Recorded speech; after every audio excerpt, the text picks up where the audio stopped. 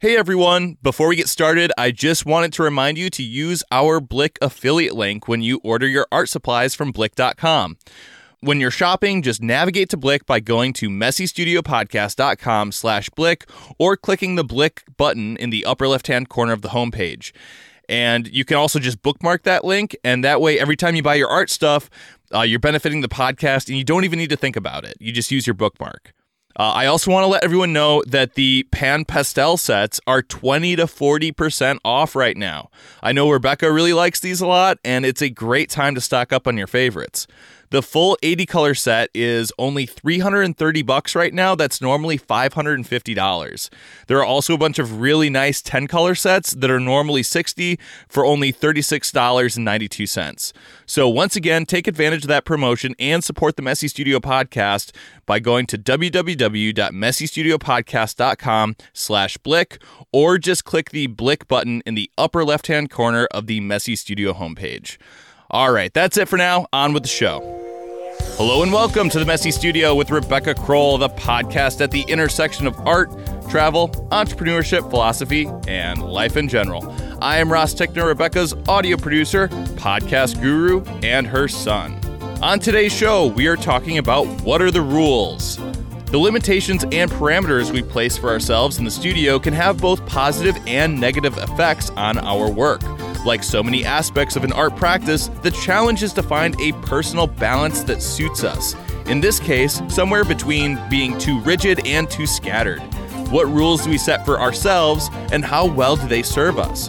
What are rules that we accept from other people that don't suit us personally? Can our own helpful boundaries shift over time? With me, as always, is Rebecca Kroll. Hello, everyone.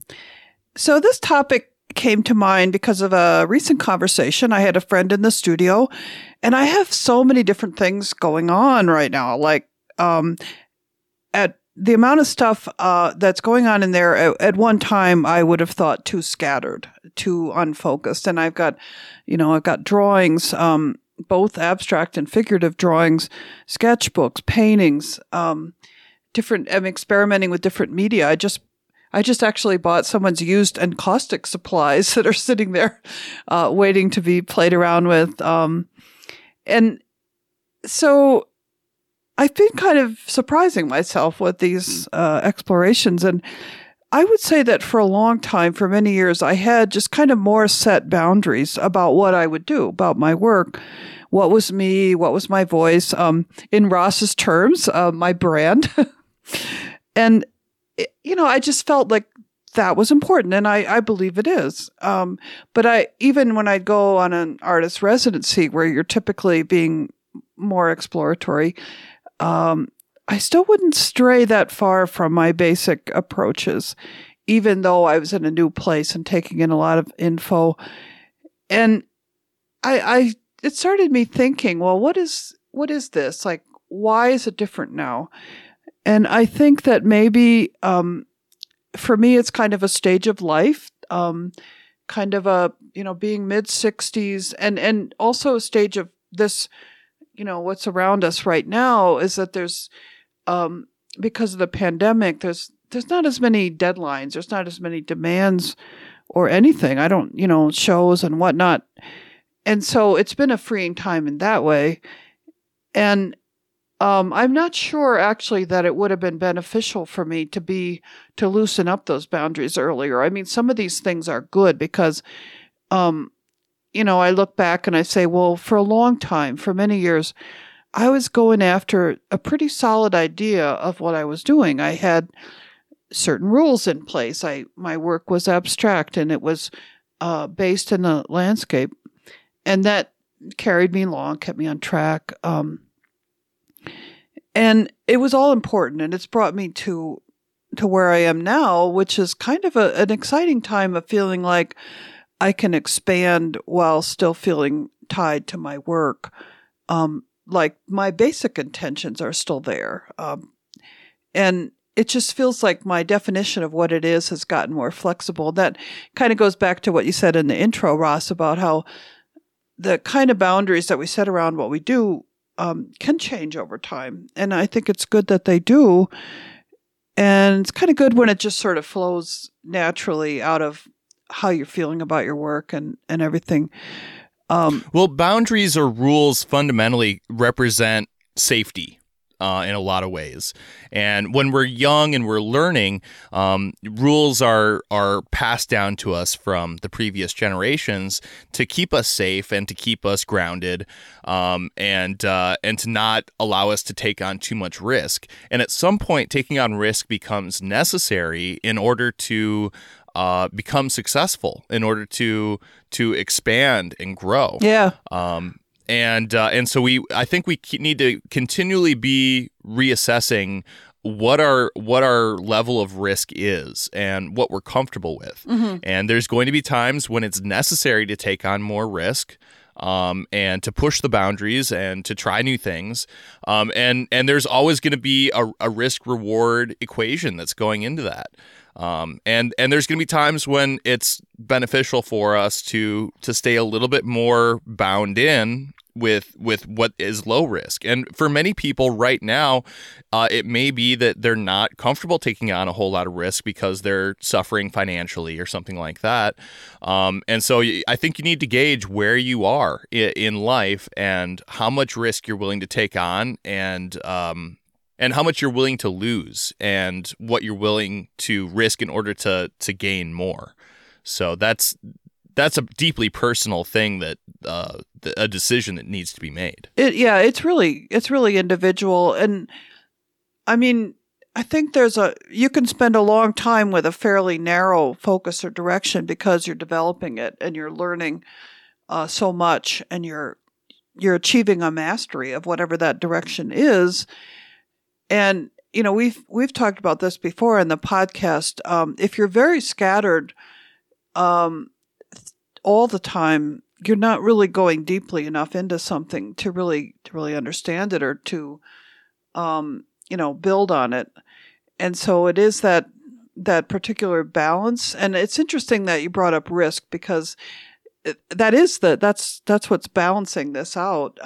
Whether we stick with something, the tried and true, whether we push a little bit when we push. I mean, it's very, it's just one of those things, like we say, that's so much in the art practice that's kind of balancing, and it changes. It absolutely changes according to where you are and what your situation is. And it's interesting too, when you go outside of where your boundaries are a little bit. It can either be, it can be really exciting. It can also feel really strange. I mean, I had this experience the last couple of years when I'm in New Mexico. I've been going to this figure drawing group, and I have to say, at first it felt really strange. I thought, this isn't what I do. I don't work with a figure. But it challenged my definition of what I do. And then gradually over time, it started to feel, I could see the similarities actually to what I was doing with shape in an abstract way. And, somehow it's come together. But if I hadn't thought, well, I'll try this, I think it's kind of outside of what I do, but I'm going to let that happen, because I enjoyed it. I mean, it was challenging and interesting. So anyway, that's just a personal example of how just stepping outside a little bit. And then now it's all becoming a little more integrated into what I'm doing. And I thought, there's a lot of different words that people use for this thing, this boundaries or whatever. I thought we could look at just a little bit about those words, because even the words imply different levels of, I guess a lot of times we talk about we're giving ourselves permission to do something, that little phrase. And these words imply different levels of that, I think. So these are my own interpretations, feel free to weigh in, Ross. But so one of the words is focus. I'm focused on this. This is my focus. And I think that's a really good word, because it sort of implies a flexibility that it's going to shift over time, but it also means you're pretty serious about looking into this, whatever it is. I'm going to focus on painting with oil and cold wax, or whatever it is that you're looking at pretty closely. You're working with it. Another word people use is parameters. And that, I think it's a little more also pretty flexible. It sort of implies kind of broad intentions. And the idea, and this is, I mean, I know there are scientific or mathematical uses of the word, but when people use it kind of colloquially, it's usually the idea that, you set some boundaries kind of intentionally or purposefully, but then you're going to be free within those. Intentions is something, I talk about when I teach. Jerry and I talk about this in our workshops. And that is kind of a broad base of your ideas and what your work is about. And intentions can be pretty pointed. They can be quite defined, or they can be a little bit less so. And most of them will hold pretty solid over time if you've kind of narrowed down to what they are for you. And others can be flexible according to what you're working on. Personal example of my own intentions is, for a long time, that I want my work to be evocative, interpretive, in an abstract way, rather than illustrative or descriptive or defined. And, that's held true whatever I'm doing. And it's kind of hard to find those intentions. Usually you don't just sit down and write them out in a list, because they come out of your own experience and they have to be kind of filtered through and thought about. But when you do figure out what they are, they're a really good guide. And I like that. I like having those because they do set these kind of boundaries around what I'm doing, so that if I do something that's way outside of my intentions, it doesn't feel like me. It doesn't feel sincere somehow. Boundaries are another word that people use, and that seems to be kind of a middle of the road word. It, kind of says, well, I've made these personal decisions about what feels right. But sometimes you're starting to get into some territory here that kind of needs a little bit more restrictive, a little more rigid. Yeah, like challenging some of these things, because some of them may have been set in your own mind without any real insight, or without really thinking, well, what is that boundary? And, we're going to go into these a little bit more specifically too, but limitations is another word. Wow, that one really sounds pretty limiting, doesn't it? I mean, tight and rigid. And it may not be true to what we're really capable of. It may stand in the way if we think of things as real limitations. Yeah, kind of negative too. It sounds like something that, like a well-intended authority figure might say to you, right. And don't reach beyond your limitations, right. or something, and not really a whole lot of optimism in that No. word. I mean, I will say there are limitations that are kind of practical things, like the size of your studio or your budget or something, and that's okay. You learn to work within those. But sort of the emotional limitations, I think, can kind of be a problem. And then, but those are limitations that you can work on expanding as well. They're not personal to you. They're like your situation. Right. They're situational. Yeah. And then the last one I had noted, as far as all these words that we use for this kind of thing, is rules. Rules sound pretty clear-cut and rigid. Doesn't mean they're not helpful, because I think we all have some rules that are important to us. They might be more like ethical rules or things that we really believe in. But other rules could be, you need to question them, because they can be handed down from other people and don't really feel right to you, but you've never really thought about them that much. Well, and I would add one more word beyond that, which would be laws. And these would be extremely rigid rules, usually imposed by other people and usually kind of set in stone. And I'm not sure how many laws artists are encountering on a regular basis, maybe besides like gravity. Gravity is one, yes. We can't really argue with that. Right, but these are essentially like set in stone. Like, you can't go beyond this, otherwise you're going to have some kind of consequence. And there are art rules that are, you sort of know they're there to be played around with or experimented with, like the rule of thirds, or the rule of in distributing value in a painting. There's a rule about like 2/3 of one value, 1/3 of another, and a little bit of a third. And you can totally find lots of works of art that defy these rules. And they're sort of there as guidelines. Maybe you're stuck. Maybe you need some help. Oh, that might be useful to know that. And those kind of rules, I think, cannot be taken that seriously. I don't think they're exactly laws either. Right. And I should be clear that when I'm talking about laws in the sense of human laws and ones that are imposed by other people, I think that if they're unjust, then you should absolutely be violating them. But if they're just laws and they have to do with, keeping you safe and not harming other people and things like that, then they are like very rigid, set in stone, right. Cannot go any further. And, I think confining this to what we encounter in the studio, I would say there probably are very few actual laws. Right. And I think that in the kind of human laws I'm talking about, most of the time, what we're looking at is historical examples. Yeah. Galileo saying that the Earth is not the center of the universe and things like that. Yeah. So it's I think that it's easy to come up with historical examples of creatives violating human laws for the benefit of humankind, but maybe not so many contemporary examples of that. Yeah.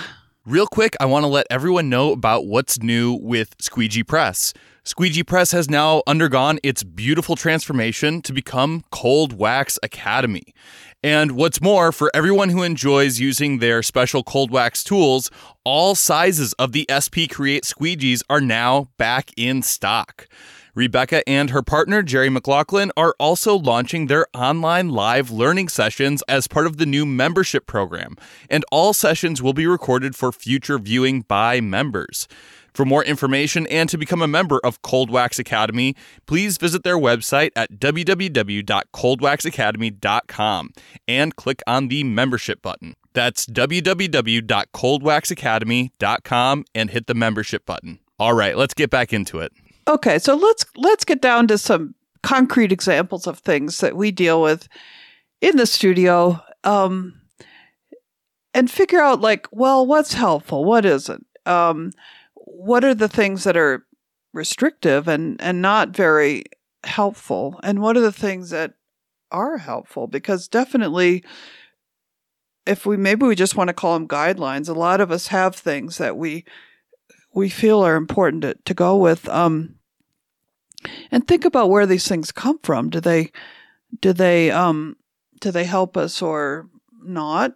And I think for the purpose of this discussion, we'll just call them rules. I mean, it's an easy word. I would say some rules are good. They keep us on track. And they usually come from our own personal needs, like good habits, like going to the studio on a regular basis, keeping up with financial records. If you let that go too long, it becomes a huge burden. Answering your art-related emails, keeping up with your business. And if you have those kind of rules about your practice, I think that's pretty healthy. It kind of keeps you moving. Some good rules are based in practicality, like maybe you're buying supplies within a certain budget, or you need to schedule your studio time around your job or what your family needs. And I'd say, too, there are some good rules in an art practice that are conventional. They're coming at you from other places, but they have some truth to them. And the one that came to mind here was don't pay to play. In other words, many artists are approached by situations in which a gallery asks them to pay in order to have an exhibit. This is pretty common. And I remember early on doing this and figuring out in the end that it was kind of a ripoff. And about that time, somebody said, well, it's good advice, never pay to play. If you're entering into an agreement with a gallery and everything is as it should be, really, I think, you're both going to benefit. The gallery will earn money when you sell the work, and you'll earn money too. So when they're set up as, you're going to have to pay for the whole thing, it's not a good way to start. And So I feel like that's a pretty good rule.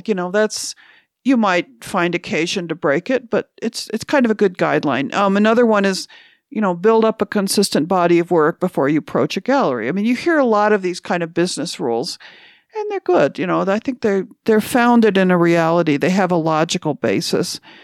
Also within our own work, we can have, pretty positive kind of rules. Like maybe you decide that you're going to look into something really closely as a series, and you're going to set up some rules around your series, like all the work is going to be a certain size or format, or you're going to work with certain colors or compositions. Those are good.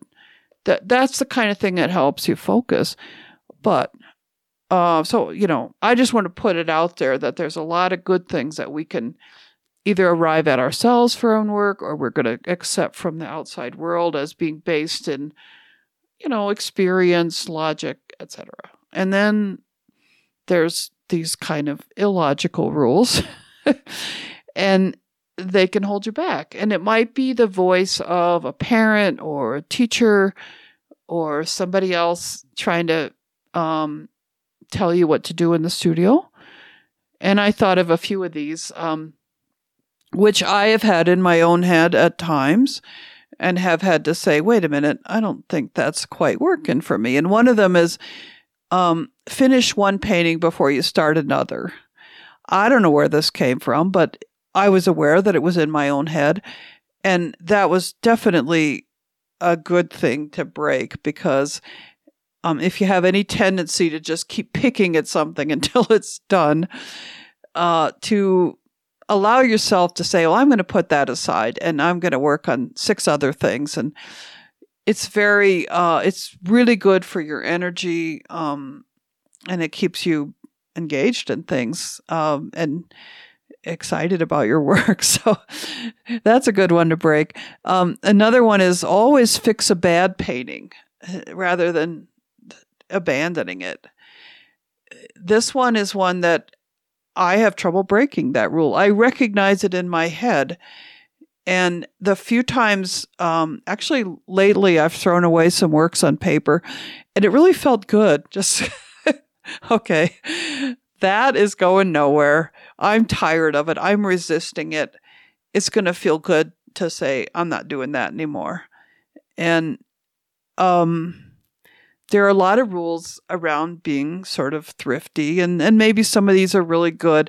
But I realize in my own head, I have some kind of thing saying, don't spend more than a certain amount on a tube of paint. Well, anybody who's bought oil paint knows the prices range from pretty inexpensive to, like a couple $100s for a tube of paint. Right. And prices change over time. Mm-hmm. And, and obviously we have budgets and things, but even if you could afford it, and even if you would spend that money on something else that was, I don't know, an article of clothing or something, is there something in your head that says, yeah, but when it comes to paint, you just can't buy that really expensive paint? And this is, like I said, if you can afford it. But I guess I would say pushing the limits of what you can afford when buying paint can be very out of the comfort zone. Most artists are aware that you waste paint, and you're going to end up scraping some of this paint off. And so that's a tricky one. Then there's these kind of art rules, like don't ever use black paint from a tube. That one just kills me, because why are they even making black paint from a tube? But there are teachers who will say, don't ever do that. Well, come on. Maybe you don't in your work, but maybe I want to, Other art rules. This one is absolutely breakable. All paintings need a focal point. That's a very narrow view of composition. And lots and lots of, especially abstract paintings, have no focal point. But it's amazing. I'll be teaching a workshop and somebody will say, yeah, but don't we need a focal point? I'll be like, no. But that's been implanted, and by somebody who was quite adamant about it. Another one is like there's various ways to sort of cheat. It's thought of in a bad way. Oh, my painting isn't working vertically. I'm going to turn it horizontally and see how it looks then. Well, yes, that's absolutely fine in my book. But other people say, yeah, but isn't that cheating? If I started out with it vertically, is it really okay to turn it, And you realize how many of these things we have in our brains. It is really worth challenging those and saying, yeah, well, first of all, why call it cheating? That's a very negative word. And, what are the consequences? It's your painting. If you want to turn it, go ahead, I think a lot of these things fall into kind of the category of tradition, and adherence to tradition in a lot of ways can be very positive. A lot of these things are traditions or rules that have been created over time because of their utility, but we don't really understand them anymore. And sometimes they can be things that really are very positive and useful, whether we recognize their utility or not. And other times they are based more on superstition or just an adherence to the way things have always been done, whether those are purposeful and useful or not.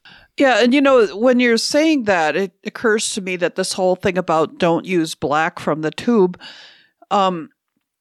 may have evolved when there weren't that many blacks available, but now if you look at what different companies list, there's warm blacks and cool blacks and transparent and opaque, and there's a lot of variety. And so maybe there was a time when it was all pretty much a uniform color that was kind of overbearing.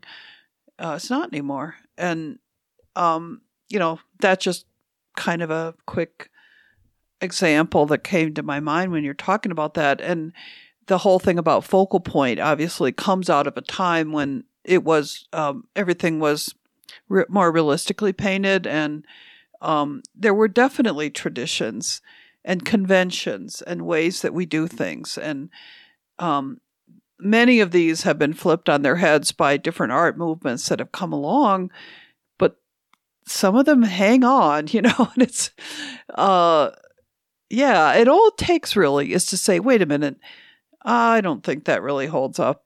It doesn't hold up anymore. It doesn't hold up for me. It doesn't hold up for what I'm doing.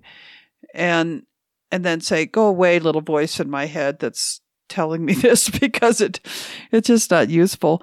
And some things are useful. It's finding that balance or finding that truth for yourself, I think. I think we also have rules that come out of our personality or who we are. And a lot of them relate to perfectionism. And if you're a perfectionistic person, you may think things like, everything I do has to be successful. Every painting I do has to be a really good painting. And the flip side of that is, but what about just practicing? What about doing some things that are just because you want to hone a skill or you want to figure something out? It doesn't all have to be gallery ready, Another one is like, everything I do has to be purposeful. I have to know what I'm doing. Again, that doesn't allow you to be experimental. It doesn't allow you to try things that are outside of how you see yourself. And there's also this one that it kind of hangs out there as a sort of stereotype, which is that if you're an artist, everything is about your artwork, and you need to be spending 8-10 hours a day in your studio, and you need to be absolutely dedicated to this at all times.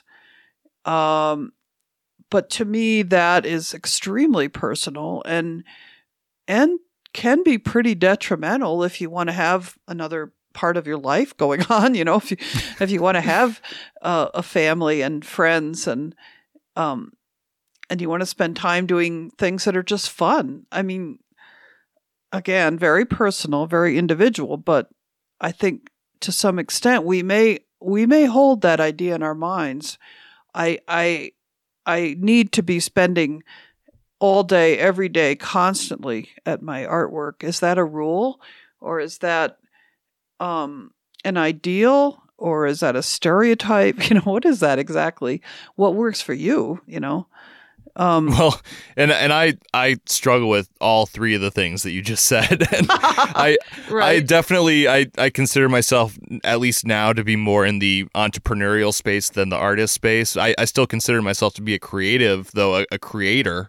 And these are all three things that I struggle with. And in one sense, I think that it gives you a lot of drive and ambition to have these qualities, but it's very difficult to switch off at times when you just want to be enjoying a nice afternoon with your wife, or like, having a couple beers with some friends or something, and there are times when you need to be able to switch it off, and it can get very difficult. And it can be very damaging emotionally when things aren't going the way that you hope that they'll go. When you have this kind of intensity and this amount of focus and energy that goes into what you're doing, and then if things don't go right, then it can be very discouraging. Right. And so we really got to balance those aspects of our personalities so that we can get the most out of our time and our energy without getting overwhelmed, and without getting discouraged. And these are really tough issues, and we're kind of skimming over the surface here, but I think we did an episode early on about perfectionism, and it's that, it can sink you pretty deep when things are not going according to the rules that you have set for yourself. Hey, I'm following the rules. I'm giving it everything I've got, and it's not working out. And then it can seem very unfair. Like, why isn't life playing by the rules, by my rules that I set up, that if I work very hard, it's all going to happen. So that's pretty big. I think there are also rules that we sort of follow inside that are a result of kind of a negative thing, kind of a not this ambition and this drive, but this kind of insecurity maybe about, a lot of artists will tell themselves things like, I'm not worthy of a gallery. I'm not worthy of high prices. Nobody would want to buy my work. And these kind of things that people sort of believe that that's their parameters, that's their boundaries. I need constant reassurance, or I need some sort of authority to guide me whenever I want to try something new. These kind of boundaries and limitations they're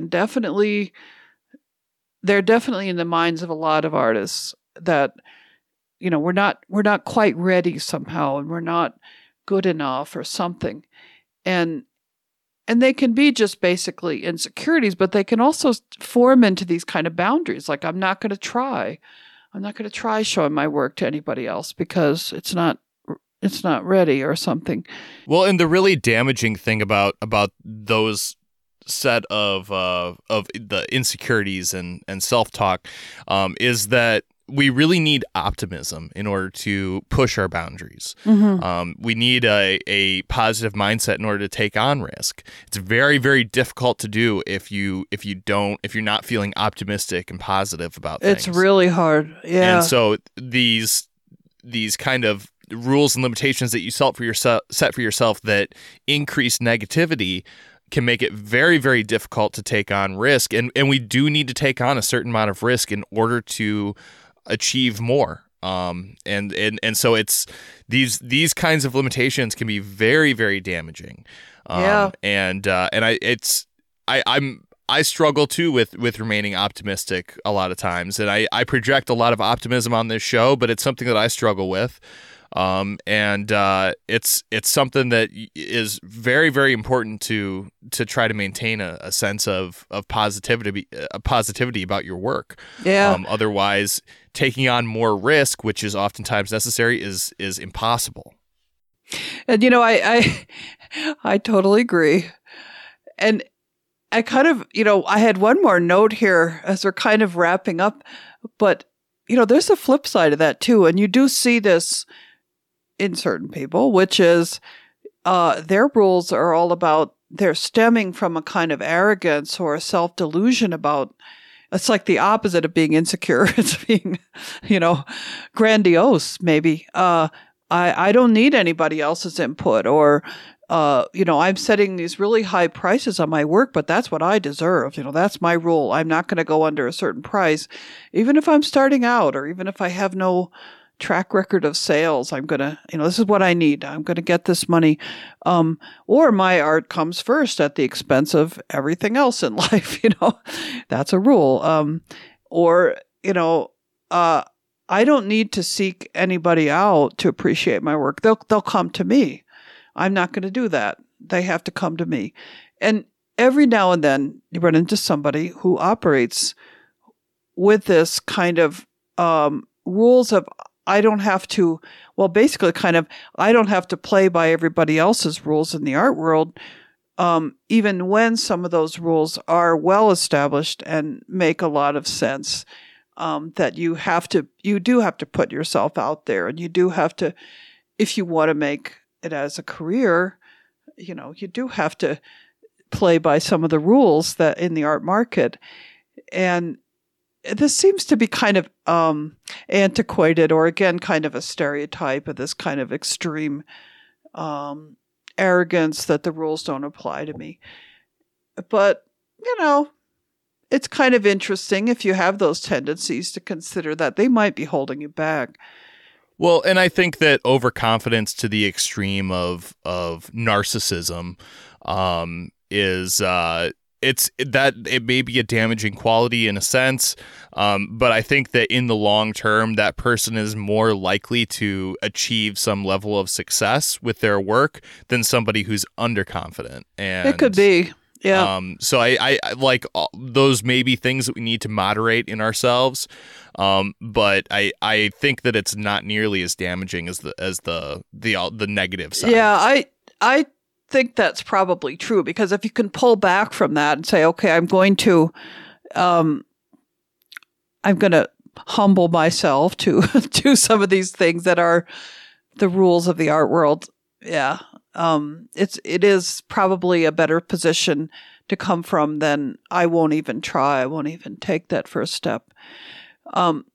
So anyway, that's kind of what I had as far as like examples of these things. But I think it's a big topic. I mean, we're just touching on this a little bit, but I think it's really interesting to sort of step back and say, okay, what are the things that I think are my boundaries and my parameters and my rules, or in a more positive way, maybe my intentions, my focus, and kind of take a look at those. So do you have any final thoughts to wrap up this episode? Well, I keep coming back to that thing that people say about I'm giving myself permission to do whatever, or thank you, you've given me permission to work larger or something. As a teacher, I hear this. And I'm just kind of struck by that phrase. Because it says, hey, those words say that we do have rules and boundaries that sometimes need to be challenged. And so when we say, I'm going to give myself permission to, it's typically said when we realize that we're restricting ourselves in some negative way, and that we're sensing that there's some benefit to easing up on that, or challenging it, or trying something different. So, I guess I would just like to leave our listeners with the idea of considering your own boundaries and which ones serve you well and which ones could be questioned and challenged. All right, well, that just about wraps up this episode of The Messy Studio. For more from The Messy Studio, please check out www.messystudiopodcast.com and sign up for the email list. You can also find The Messy Studio on Facebook, as well as public profiles for both Rebecca Kroll and myself, Ross Tickner. For more from Rebecca Kroll, please check out www.rebeccakroll.com and Cold Wax Academy at www.coldwaxacademy.com. And sign up for the email lists to stay up to date on events, book signings, and openings. The Messy Studio Podcast is a core publication management production. Thanks for listening. We'll be back again next week with more art and entertainment. In the meantime, embrace your creative space, messy or otherwise. Thanks, everybody.